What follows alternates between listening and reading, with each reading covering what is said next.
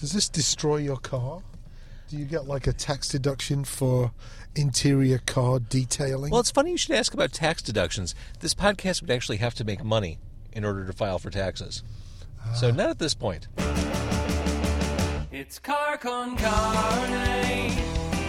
Let's eat in the car. It's car con carne. And now here's the star of our show, James Van Alstyne.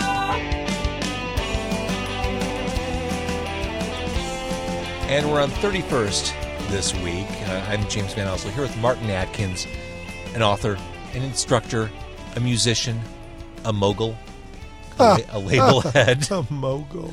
an all-around good guy. You picked the place we're eating at this week. Where are we at? We're on Freddy's on 31st Street. So we're in the Bridgeport neighborhood. Yeah, we're right down by the White Sox.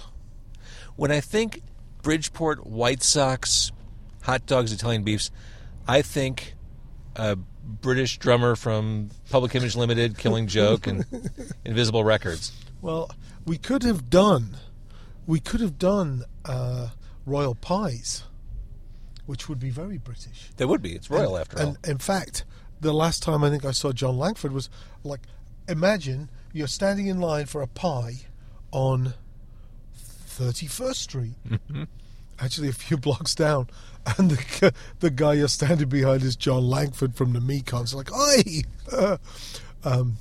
So there are an increasing number of choices in the Bridgeport area. So when did you move to Chicago and make it official? Like, this is your home? 89. Maybe 90, but I think 89. So that was ministry era? Yeah. Well, I didn't move to Chicago to be in ministry, but I'd started my label. We put out 4 albums at that point. I was living in a loft. Well, it wasn't a loft. It was a disused garage in New Jersey. And It sounds glamorous. it was pretty cool, actually. I had a New Jersey telephone booth as a shower. That's kind of cool. It was really cool. I guess I was trying to recreate like the Monkees pad or something. It sounds kind of Doctor Who, too. Yeah, it was pretty cool. And I left that there. I wish I brought it with me. But I came to Chicago just visiting. I think we played here with Killing Joke a couple of times, and this industrial thing was going on. The industrial music thing was going on, and the energy was crazy, and everybody was playing in each other's bands, and I wanted to be part of it. And then a promoter who shall remain nameless ripped us off, and ripped Killing Joke off for about $5,000, $4,500.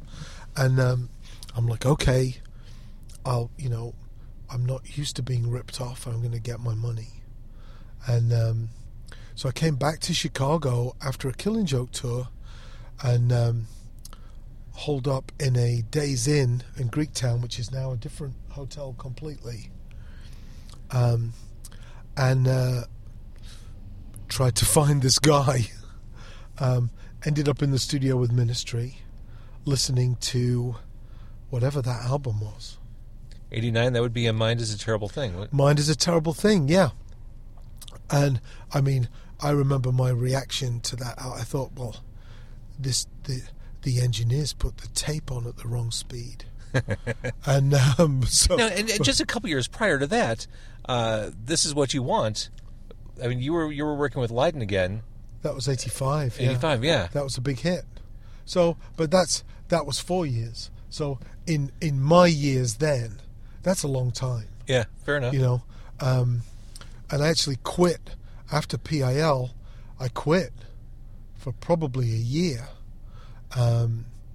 maybe even longer, until I ended up joining Killing Joke. So there was this period of like, can I swear? The following show may contain language which some people consider objectionable. Yes. Like, what the fuck is up with this music business thing? I just was in this band, and we went all over the world, and I had a house in LA with a swimming pool and palm trees, and a number 4 single all over the world, and it was shit. So and that single, would that be This Is Not a Love Song? This Is Not a Love Song, yeah. Probably, I would argue, one of the worst songs. I mean, I guess it was a good song. Who am I to say, right? It just felt we were exploring these different off-time rhythms and textures and different stuff, experimenting in the studio and really we weren't trying to push the envelope, we were just speeding and experimenting. And to have that song be the hit felt like, I mean, I think good for us that it was a hit because it kind of fueled the next stage of PIL, I think. Mm-hmm. I agree. You know? So I'm sure you get asked this all the time, but John Lydon, what's the relationship with him? Is it up and down? Do you exchange Christmas cards? It's actually wildly up and down, like weirdly, wildly up and down. So Is that just because he's a mercurial personality, or no, I quit his band. So you know, you don't do that to a singer in a band, let alone John. Yeah. You know, that was just betrayal, and I see that. I understand it. I tried to be nice and give him like 4 months warning, you know, hey, I'm going to be quitting, this is horrible. Yeah, really, if it were Bank of America, you only need 2 weeks notice. You give him Right, 4 months. but we had an Australian tour and a Japanese tour booked, and I didn't want to mess things up for anybody, and so we got along okay for a while. I have a picture of him wearing a Pigface shirt, I think, a Sheep on Drugs shirt, you know, with Lemmy. That's you know? amazing. And he said some really nice things about me, like the occasional like Mojo retrospective, you know. Martin's a fantastic drummer. He really blah blah blah blah blah. However, I'll never work with him again. You know, it's like, oh, okay. I read that at an airport in Norway, and you know, so actually he just turned 60, and I emailed his manager and I said, hey, would you tell John, you know, the Atkins family said happy birthday, happy 60th birthday, because he's met two of my boys when the Sex Pistols were here. They were pulling his ears in this like, who is this lunatic picture? It's a great picture. And his manager emailed me back like, well, as you know, you may not know this, but John doesn't celebrate birthdays or Christmas and blah, blah, blah. And I kind of wrote back, I got pulled into being snotty. And I'm like, well, actually, in 1979, I remember when, you know, and when we were in 83 in Sydney Harbour, Australia, at Christmas, when Virgin Records baked us a cake, John kicked it into Sydney Harbour. You know? So actually, I do know. Even having said that, he's fucking 60, you know, would you wish him a happy birthday? You know, and he's like, yeah, fair enough, yeah. And then I thought that was the end of it, and he emailed me back later in the day, said, hey, John says hi, which, you know, felt strange. I got mad at him for a little bit because when my dad was dying, I thought, you know, a card from John or a phone call would have been really awesome for my dad, and couldn't get a hold of him.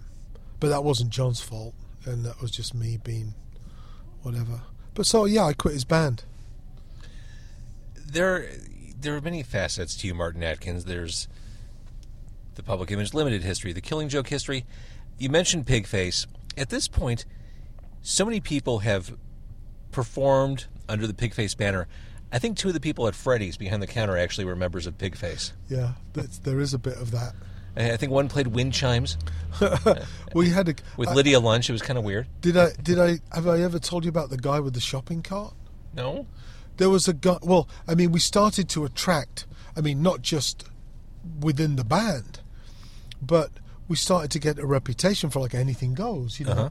And I was confronted by Kurs Mackie from the Evil Mothers. We were performing in a space adjacent to their rehearsal space.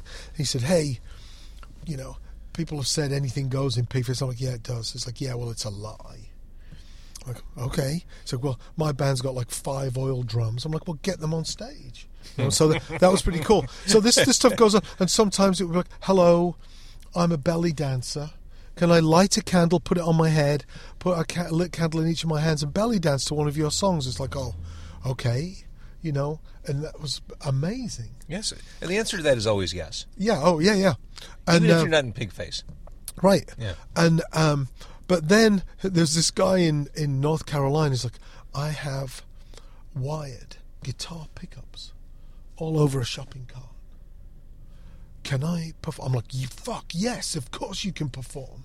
What does that even sound like? Well, let me tell you, for the rest of the day, there was like a frisson. Is that what it would be? I don't know. A frisson, which I think means a ripple of excitement. Okay. A frisson of it might be something to do with an omelette, but let's pretend. It sounds very European, and I'm Yeah. very impressed. There was a frisson of excitement, and everybody's like, yeah, how's it going? Yeah, there's a guy with a shopping cart. Oh, my God. I can't wait. Did you hear this? There's a guy with a shopping cart. Oh, and the sound guy's ready. He's got the channel. And this guy comes on stage, and it's just somebody clanging on a shopping cart like outside Walmart, you know? And it's like, I was expecting like, well, it's a miracle. It looks like a shopping cart, but it sounds like a harp. No, it was just bang, bang, bang. I nearly pissed my pants. Yeah. Yeah, you were probably expecting some bold new instrumental statement. Something. I was expecting something surprising. One of my other favourite moments. This is the 25th anniversary of Pigface, by the way. Which this is year. no small thing. Oh, we're ready. We're just ready to announce an installation at 2112 from March 29th for 6 weeks of all of the scenery. Wow. And 2112, for those who don't know, is a music industry incubator on the northwest side of Chicago. You have office space there. Yep. I've been there a bunch of times. It's a stunning space. It is to the world of music and tech what Pigface is to the world of music and shopping carts. It just creates these collisions, you know. So one of my other favourite moments, we've had 4 or 5 people get married on stage with Pigface, and one couple in Atlanta. For some reason, I threw in the rear lounge of our bus to consummate their marriage. Wow. While we were still on stage. So they got married during the first song. And I'm like, okay, here's the keys to the bus. Go on. Forgetting that a Norwegian band called Zeromancer were on tour with us, sharing the bus. Oh, my God. So we're halfway through the set, and one of the guys from Zeromancer comes up to the drum kit and taps me on the shoulder, just in the middle of a song, as you do. They will not stop fucking in their bus, and they will not close the door. I'm like, well, okay, you know. It's the happy young couple. Yeah, it was pretty wild. Ain't love grand. It was pretty wild. Then we had a couple from Chicago get married at the Metro with us. And, you know, we'd eBay the opportunity, but always we'd end up losing money on the deal. Because once someone's getting married at your gig, you're part of the thing. Yeah. So if the wedding party wants another case of beer or more wine coolers, as they did in Atlanta, or the groom's forgotten the cake, you know, we send out a runner with $400 to get Yep. a wedding cake, you know, and next thing you know, we've lost money, but everybody's had a good time. So, so this was an interracial couple that couldn't receive a blessing in either from either community to get married. So they sought refuge, crazily sought refuge on stage with Pigface, and. You know, when the church fails you, go to Pigface. Exactly. And so part of the ceremony, there was this big tray of red rose petals to be kind of thrown in the air as the bride walked onto the stage. Well, you know, the Metro, it's like 2 or 3 flights of stairs Yeah. from the dressing room to the stage. So we get up there and we start the song, and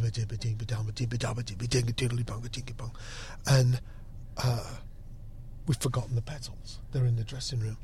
So I say to Jim, my drum tech, who probably still hates me to the day, I'm like, Jim, the petals. We got the petals, and I'm drumming, so I can't. You know, I'm not enunciating. It's not the time to. Right. You know, Here's a list of the things we've forgotten. Well, and if you're drumming, I'm thinking drum pedals, not rose pedals. Right. Well, he wasn't thinking that. He goes over to the guitar rig. Oh, no. And Christoph from Bile is playing chugging some riff with like 5 pedals. And Jim starts unplugging the pedals. No. And Christoph is like, what the hell? I've got a fantastic tone. It's Pigface Chicago Metro, Saturday night. So, and Jim's like clicking, pulling batteries out. And Christoph starts kicking him in the face, like he's been destroyed his guitar sound. That's amazing. And I'm like, no. So, the worst look I think I've ever seen, the least wedding ceremony like look, when Jim eventually comes back upstairs with the rose petals and begrudgingly throws out a few handfuls of rose petals. It's just like Father of the Bride with Steve Martin. Yeah, it is. That's what we. Yeah, You're like the Martin Short character.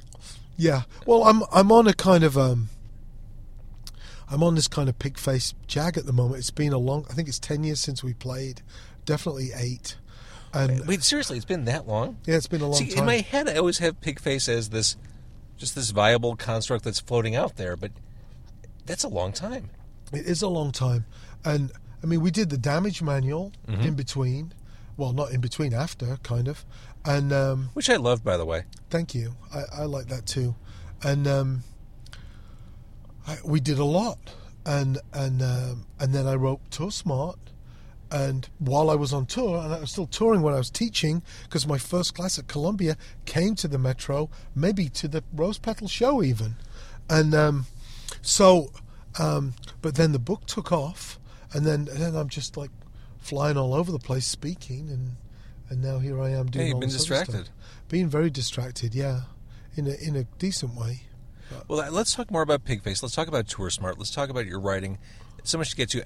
I feel guilty that we've got 2 gigantic Italian beefs sitting on my dashboard, which I have 2 thoughts about this. One, that bag is really heavy. It's like there's a dwarf star in that paper bag. Yeah. That's how much beef we're about to consume. Yeah. 2, it is a fool's errand. We're about to both dive into Italian beef sandwiches in a car, in a cramped car with microphones in front of us.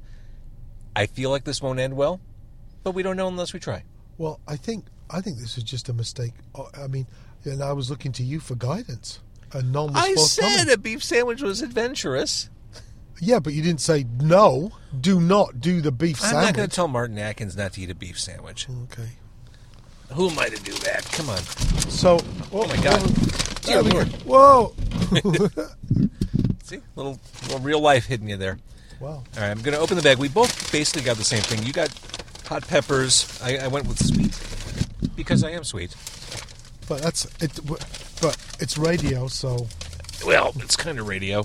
We're talking in the front seat of my car. what a great idea, by the way. Oh, thank you. All right, here we go. I think you're hot. Hot. You're the hot one. I think is that my sandwich, or is it just a comment? Oh, Well, they smell good. This is really heavy. I'm telling you, it's a dwarf star. It's like a cement football. It is actually. My God. And you got your napkins, right? Yeah, I've got napkins all over the place here. So let the record show, Martin didn't want to have anything to drink. To which I just said, do you sustain yourself on au jus? I'm just not thirsty. I'm just not thirsty. This is massive, dude. And it's greasy. This is all kinds of wrong. God forbid we get a pizza slice. Nope, got to get the beef. Yeah, that would have been a really good idea. Actually, for your listeners, the pizza at Freddy's is interesting. It's very different. It has a rubberiness to it, not in a bad way, in kind of a good way. You know, I mean, I'm not slagging on Freddy. We're about to get an antique taco. Have you had an antique taco? I have not. Not me either, but I'm excited that we're getting one in the neighborhood. Okay, I got provolone on this. Holy crap, this is really good. Good. Well, see, I'm still trying to unwrap mine. And the sandwiches, as any good beef sandwich should be, they're dipped, so they're totally wet. Oh yeah, see that? No, it's insane, isn't it? Mm-hmm. Wow, that was crazy. Oh, mercy! Good job, I got my suit on. Yeah, you look way too nice to be doing this. Well, I should have put a painter's overalls on. So, in answer to your earlier question, does this destroy my car? Maybe a little. I don't even know how I can pick this up. Oh, there we go. I got an idea here. Yeah, I'm kind of holding it using the foil. I'm going into kind of a hero configuration. You got to have strategy. Yeah. And I'm undoing my jaw like a snake in order to take this in my... I'm going to nibble. I'm nibbling the outside. Wow. So let the record show, I haven't even taken... It hasn't even gotten in my face yet. See, my strategy when I do these things is I try to eat quickly so that I can keep the conversation going. Oh, okay. So I'm choking this down like a stone college student at 2 in the morning. That is a kind of a dangerous radio strategy there, isn't it? It is. God, when I did a lot of stuff on WGN, I could never eat when I was on the air because there was never downtime. Wasn't there like... So what would the snack of choice be? Like I really wouldn't snack while I was on the air. a mini Twix? I do like Twix. It's a cookie sandwich. Yeah. But doing music radio, oh my God, you could have a 5-course meal in the studio, and really be done before you have to talk again. I used to book gigs from the, the truckers' lounge where they have phones at the tables. This is before they had cell phones. Mm-hmm. Oh, this is a good sandwich. This is a great sandwich, and this place is totally affordable. I mean, this is a cheap beef hot dog and pizza stand on 31st. I think they had a fire a couple of years ago and completely renovated. So I'm not sure. It made me a little bit suspicious about the fire. Well, one of the first things I said when I saw you here, this place does a hell of a business. Oh, A steady stream of people. coppers. Yeah, they've got the horse in front Yeah, with all the police stuff on it. yeah, yeah. Yeah, but this is one of those neighborhood places. But we've got some good coffee shops down here now. Jackalope is like 32nd off a little side street. So you can't get to it directly from Halstead. Mm-hmm. That's really great. Bridgeport Coffee on 31st and Morgan. There's like stuff going on. Do you watch baseball? I mean, do you like baseball? Do you follow the Sox? As a young boy, I used to... Hot pepper. Hot peppers. I used to listen to baseball before I knew what it was, over in England. Oh, really? They would have broadcasts? Well, on my world radio, I could get it. And I'm not...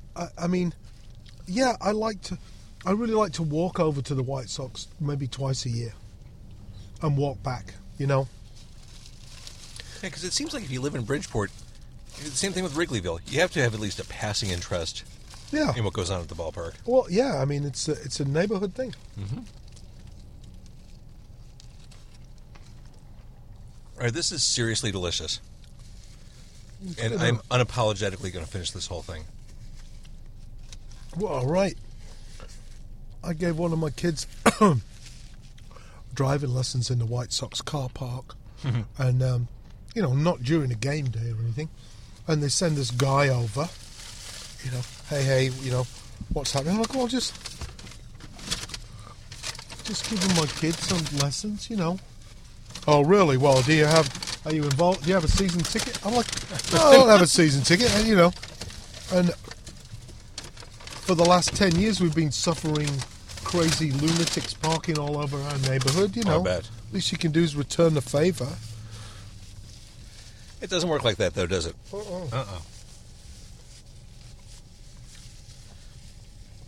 That was...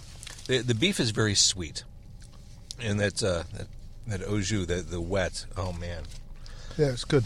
All right, so we talked briefly about Tour Smart.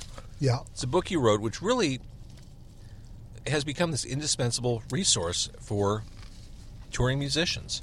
How to navigate through the music industry. Thank you. What was, and I'm sure you've answered this for me before, but you've never answered it for me over Italian beef in my car.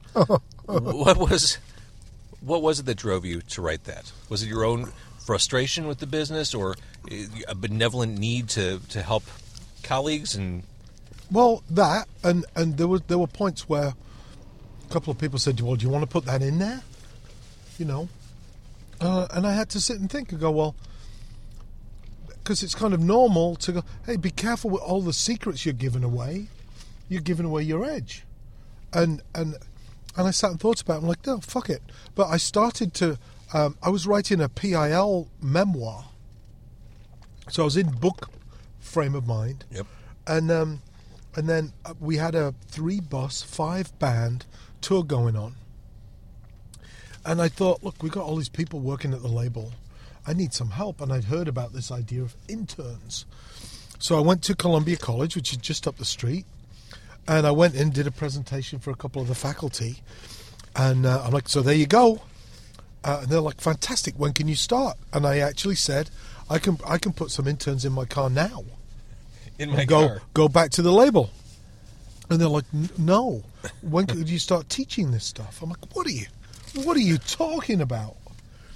And like, well, you obviously know what you're doing. You should teach this. I'm like, oh, okay. When? And they're like, Saturday afternoon. Perfect. 3 days to prepare. And I was just like, yeah. And so, and I thought that was an interesting opportunity, and I'll tell my students, it turns out that wasn't the opportunity. I go into the first class and somebody gives me the textbook, which was Theatre Touring, written in 1962.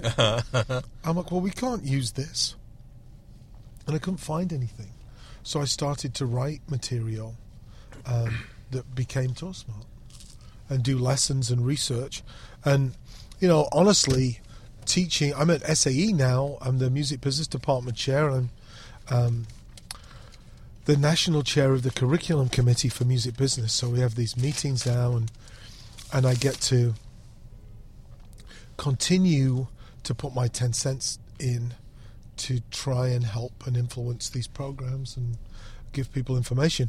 So just kind of one of those interesting points in life where I didn't intend to teach or to write a book. Well, I did intend to write a PIL book. Right. Which I'm now almost getting ready to do. Are your memories still that strong from those days? Oh my God, yeah. And I ask that because we see memoirs from musicians year after year, and you wonder, how on earth is that person really recollecting that? How much... I brought up the Keith Richards book a couple shows ago. The lucidity with which Keith Richards recalls his history with the Stones seems completely implausible. Well, but, yeah, I agree. But there are also, there are vignettes etched in glass that won't be lost on a hard drive or whatever. Like when you pick up a photograph from 150 years ago, as clear as that. Like Olympic Auditorium, Los Angeles, 10,000 punks, riot police on horseback, helicopters, and I see on the third balcony, I think, somebody's turned on the fire hose. And it's coming down the stairs with such force that it's actually white water, right? That's how I saw it, this white water coming down the stairs. And my eyes follow it down over the balcony to the floor below, same thing, and straight off the last balcony, and then my eyes see our sound guy mixing underneath a tarp. Oh my God. And just stuff, there are these just moments. The bar at the Gramercy Park Hotel, the Lenox Hotel in Boston, WBCN Radio with Oedipus and Carter Allen, who were the midnight to 4 a.m. guys who both became huge radio Yeah, those guys were personalities. huge modern rock radio guys. Yeah, well, we were at Oedipus's house with his parrot. Just moments. The W Hotel here on Lakeshore used to be a Holiday Inn, I think. Yeah. We played the almost in Evanston, a theatre up there. I forgot. It's a shopping centre now, the Granada Theatre. But my memory is also prompted by lots of photographs that I took, press clippings, postcards home that I sent to my mum and dad that they sent back to me, pieces of clothing that I wore, which I still have. I still have the shirt I wore on American Bandstand. I have my cancelled check stub from Dick Clark, the sign from the dressing room door. That's amazing. That was an infamous performance. Yeah. But I also, here's where I'm at. I'm really pleased I didn't get to write my Pill memories, or whatever it's going to be called, in 2003, because I've changed in the last 10, 15 years. And I have this understanding of just because somebody remembers something a different way than I do doesn't mean it's incorrect. That's their memory. And so it's actually really interesting to me to find a couple of sequences where myself, John, Keith Levine, Joe Wobble, or Pete Jones, the bass player who replaced Wobble, kind of run these moments and see how those memories connect. I've never asked you about Joe Wobble before. Oh, okay. Why not? I don't know. I just never have. You've certainly never asked me in your car. True enough, over Italian beef and French fries. My impression of him, just as a music listener, is that he's pretty freaking amazing. Uh-huh. What's the Martin Atkins perspective? How do you mean what amazing? Super talented and innovative, and I mean, even that solo album he did in the mid-'90s, the Invaders from the Heart, I thought was fantastic. Yeah. Well, he's a ridiculously funny guy. I mean, ridiculously funny. There's a little bit of a dark side to Wobble sometimes, but I would take that over a calm, shitty bass player any day. and that's part, I didn't know that then. We all grow up and change, and you get to look back and realize what was really important and spectacular and what was just bullshit. And I like playing with Wobble a lot. He's one of my only musical friends from that time who called me when my dad died. So, all right, Tour Smart. You wrote that. Uh-huh. Your experiences, your recollections, your advice. We were talking as we were waiting at Freddy's tonight about how things change so rapidly, whether it's technology, even social media. You mentioned last year around this time at South by Southwest, everyone was talking about Meerkat. 1 week later, it became the conversation steered into Periscope. That's how quickly things change. As someone who has written a book about the music industry and is ready to really fully launch another book about it, what's the danger of that content becoming dated or less valid? Well, huge. I think Tour Smart mentions MySpace a couple of times. Sure. And how could it not at the time? Right, but it didn't have a how-to MySpace. It was just early enough that MySpace wasn't. I don't know. I just didn't feel like it needed a chapter about MySpace, and I think it helps that it doesn't have that. Yeah. So, but as things have accelerated, and I just did a thing at 2112 last night, social media mindset, and I talked about Ripple, RIPL, Crowdfire, Follower Wonk, Social Bro, Instagram, just stuff that weren't even on my radar, some of them a week ago. Social Bro is a measurement? Yeah, you can find out where your fans are on Twitter. Yeah. I can do a Twitter audit in 8 seconds and find out how many real Twitter followers somebody has. All this stuff. But actually, so that's a gift, because you start to move away from the how to use Twitter chapter and hopefully move towards how to use social media, how to be a person, how to find yourself. Try and find things that are not just immune from the changes that might befall Twitter, right, or MySpace or whatever, but are more deep and meaningful in content anyway. And so I think that was a gift. I spent maybe 2 years longer than I should have on BandSmart, but some of that just doesn't matter.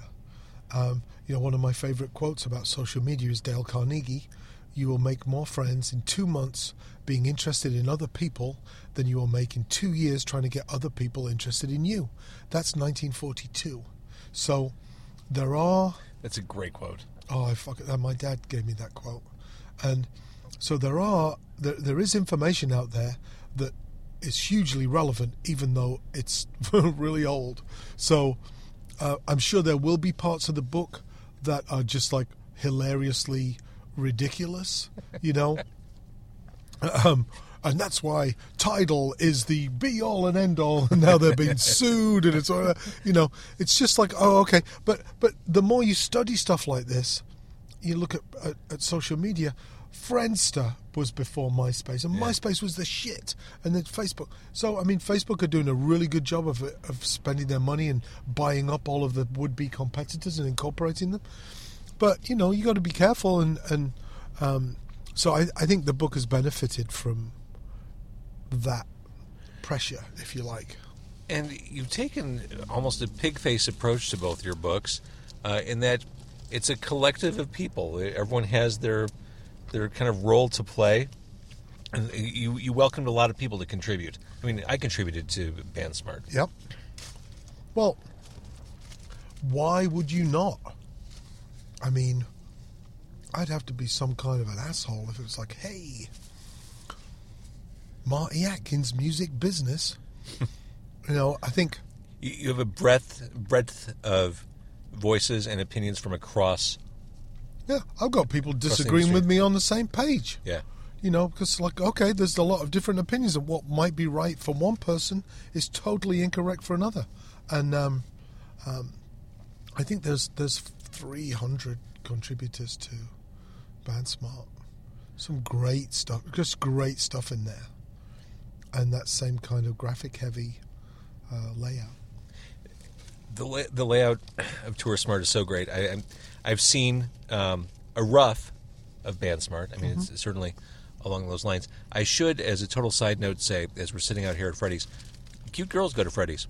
Just made that note. Where? And she just got something to go. A girl in the car in front of us. Oh, thanks for the heads up. I'm sitting here with my face in my sandwich. Well, no, you were talking about your book. I didn't want to, derail you. Well, I'm trying to, Thanks for half of your attention, James. I take a big picture look at everything. It's a 30,000-foot view, if I can go corporate on you. Yeah, okay. I'm taking the 30,000-footer. So, Eric, what's the official plan for the rollout of BandSmart? Well, we pre-released the mistake-ridden copy in December of last year. So we did a special thing with CD Baby has something called Book Baby, and I like the guys at CD Baby, so we worked out a deal to put BandSmart on Book Baby for $9.99, and there's a Google Doc that you can find the mistakes and submit mistakes to win a T-shirt. This is like the Marvel Comics No Prize. Back in the day, when you read Marvel Comics in like the 70s, maybe even the 80s as well, if you spotted a continuity error or something that didn't make sense or someone's costume was colored wrong and you wrote a letter to that comic book, Marvel Comics would send you an envelope that was called a No Prize. Basically, yeah, thanks for catching us on that. Here's nothing for your trouble. And I love the concept. It was very Stan Lee. So you're basically issuing no prizes in the form of T-shirts. Yeah, and also, I think it comes from the idea of saying, hey, this isn't fully correct.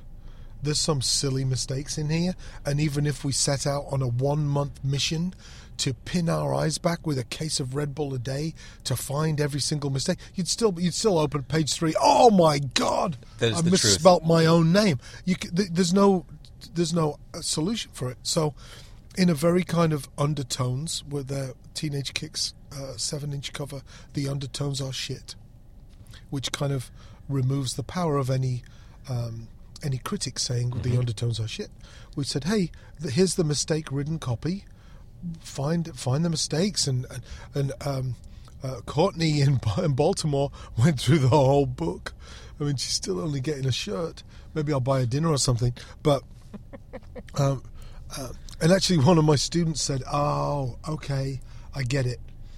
You've inserted mistakes so you can have this competition." That's it. And I'm That's like, it. yeah. If you really, if you want to believe that I, I'm like, yeah, that's exactly what happened. We've inserted The book would mistakes. otherwise be error free. I just thought it'd have some fun. Yeah.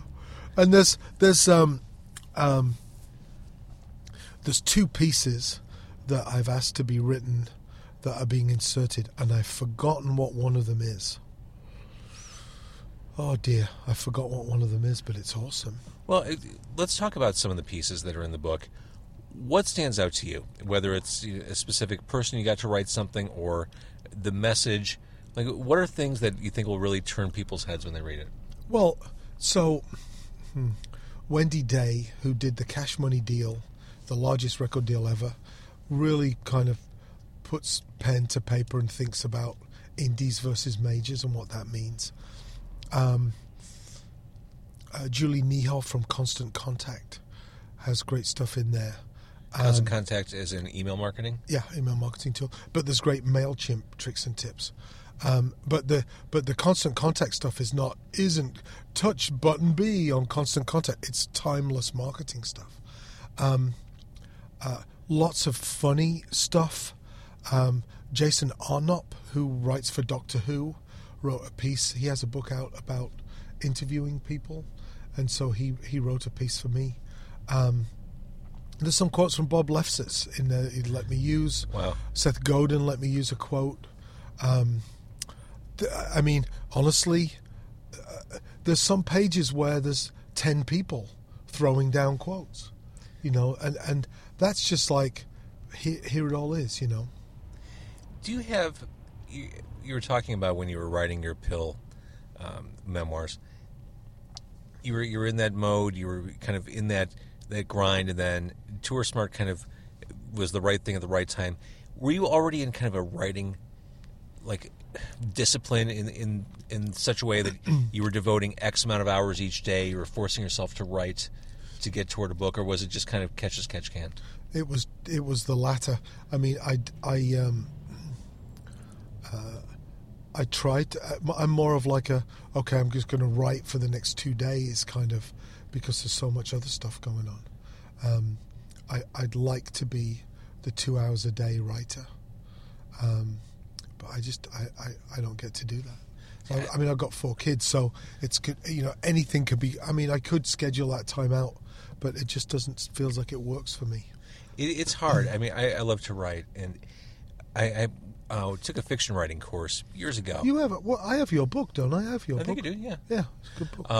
Thank you. One of the things the instructor said, which, by the way, I can't write fiction to save my soul. No, not a prayer. I respect greatly people who can. He said, if you want to be a writer, find a way to do it every day, even if it's 5 minutes, just sitting down, putting something to paper. It's not so much that you'll come up with great stuff. It's just getting in that discipline. It worked for me. Right. And I get it's not a one-size-fits-all solution. Yeah. But when I got in that groove and I was working on that book you mentioned, it was really helpful to, okay, this is my time. I've got to do it. But then again, I didn't have 4 kids. I wasn't at Atkins level amount of activity. I think that I took more of a recording studio artist approach where, if you have an hour to go into a studio, it's useless because you just finished turning off your phone. Oh, there's no cream for the coffee. Oh, now light the be incense. Creative. Yeah, light the incense. We're out of time. It's a funnel, and so in a 16-hour session in the studio, the last 4 hours are more productive than the first 12. Everything becomes accelerated. So I think for me, I was always looking for that accelerated space. Interesting.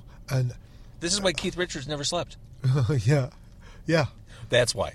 It is in the tunnel. But also, because of the layout and the number of contributions and the clearances, I was also a project manager, which is a bad idea. And we're crowdfunding the whole thing. So, that was just, to if I can sit and write my Pill book, I would love to have the time to to sit and think about that.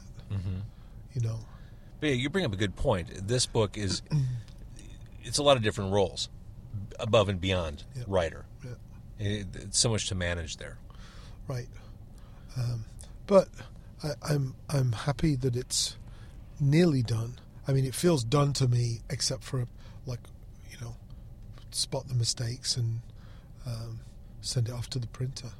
Do you think after this, and it's hard to even speculate, do you think after this book, another music business type book will, you may not have that answer right now, but something will present itself the way Tour Smart did? Like, there will be a third, like a trilogy. This is like your Lord of the Rings. Well- Maybe Return of the King is on the way. Well, it is my third book, because Welcome to the Music Business, You're Fucked. Forgive me. Yeah, which is easy to forget, because we put that together in 3 18-hour days with an illustrator. We had a bunch of illustrations, and I had the map of it. But in terms of the layout, once again, I'm tearing up pieces of cardboard. And Eric from Detroit, who's no longer with us, we worked in this triangle. I'm giving ideas to the illustrator, who's sketching things out, getting approval, and then inking them in. Me and Eric are like tearing up pieces of card and scanning them and coming up with ideas. And See, I was thinking of the Smart line of books. okay, yeah. Well, so will there be something else smart? Gardening smart, I would read that. retirement smart. You know, I got a discount at Walgreens today, so it's like No, you did not. Yeah, I did. The Tuesday, every Tuesday of the month is like senior discount month. I'm like, what are you doing? No, I know you have gray hair. I know you played with Public Image back at the end of the 70s, Yeah. but I I'm guess between the speed limit and Heinz. my mind is blown. You don't act like it. Uh-huh. And I don't mean that in an insulting way. You don't act like someone of your age. Right. Well, I mean, American Bandstand was 79, 80. It was 1980. I mean, it's Yeah. 45 years ago. Damn. Yeah. Yeah. No, is it? Or is it 35? I'm not good at math.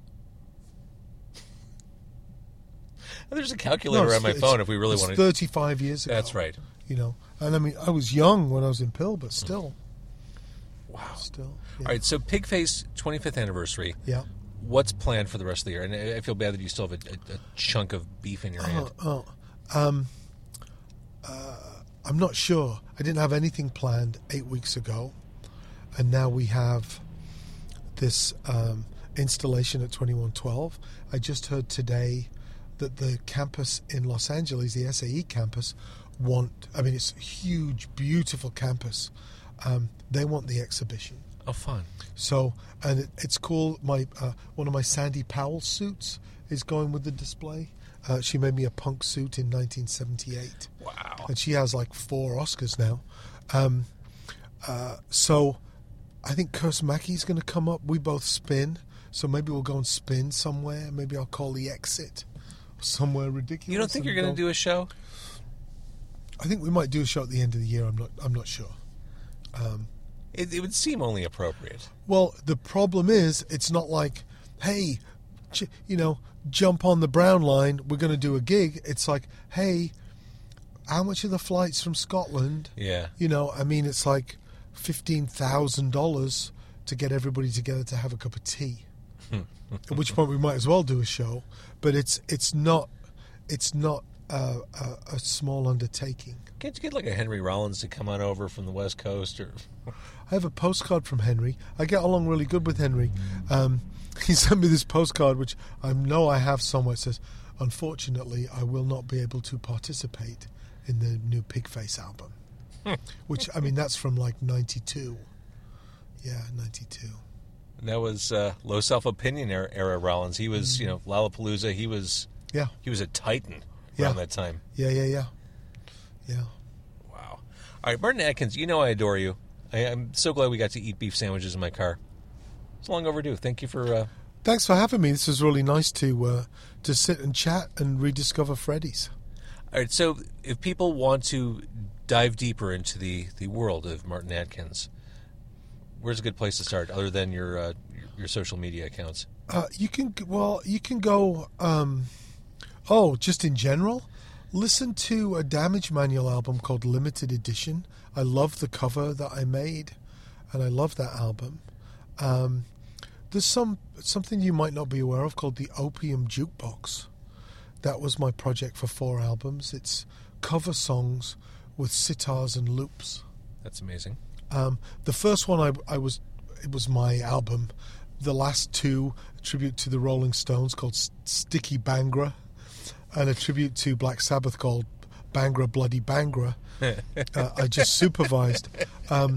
So there's some interesting stuff. I don't know if you've heard my Christmas album. No? The Martin Atkins and the Chicago Industrial League Christmas album. I can't believe I made a Christmas album. My son Ian is crying on that album. He was in my arms. He'd just been born a few months before. That's amazing. And he's turning 21. So you could go to the tstouring.com There you go. and get a free download of Welcome to the Music Business, You're Fucked. You can follow me on Twitter, MarTeee, 4 E's, just like the old days. And I'm always doing stuff in town. I'm going to be speaking at Lake Effects. I'm going to do something with SimCon. Yeah, I mean, you're so busy that I'm actually shocked we have the time to do this tonight, so thank you. I'm pleased you asked me, and I'm happy to do it.